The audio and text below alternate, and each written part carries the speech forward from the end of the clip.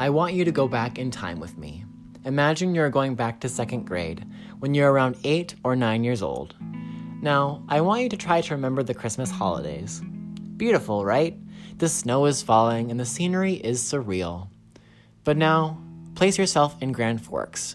You are probably significantly colder. It is around 8 p.m. You and your father pull up to the gas station as you need fuel to get home.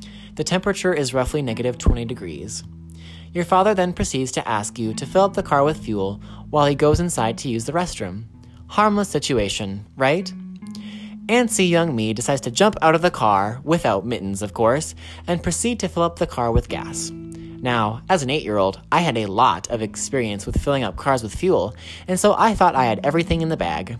Yet, things were not working. I pressed as hard as my little hands could on that lever to expel the fuel. I tried many things. I tried to shake the nozzle, hit the hose, and press numerous buttons. After 10 minutes, I was completely frozen, embarrassed, and sad. I did not know everything.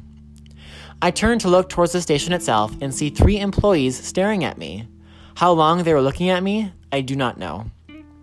My dad came out of the store a minute later and told me that the pump we were at was out of order. I immediately was happy that I knew what I was doing, but at the same time, I was very upset at the employees for not telling me it wasn't working and letting me freeze. To this day, I do not go to that gas station. Now, the purpose of this story was, yes, in part, to entertain you, but the message behind it is quite simple. I am determined.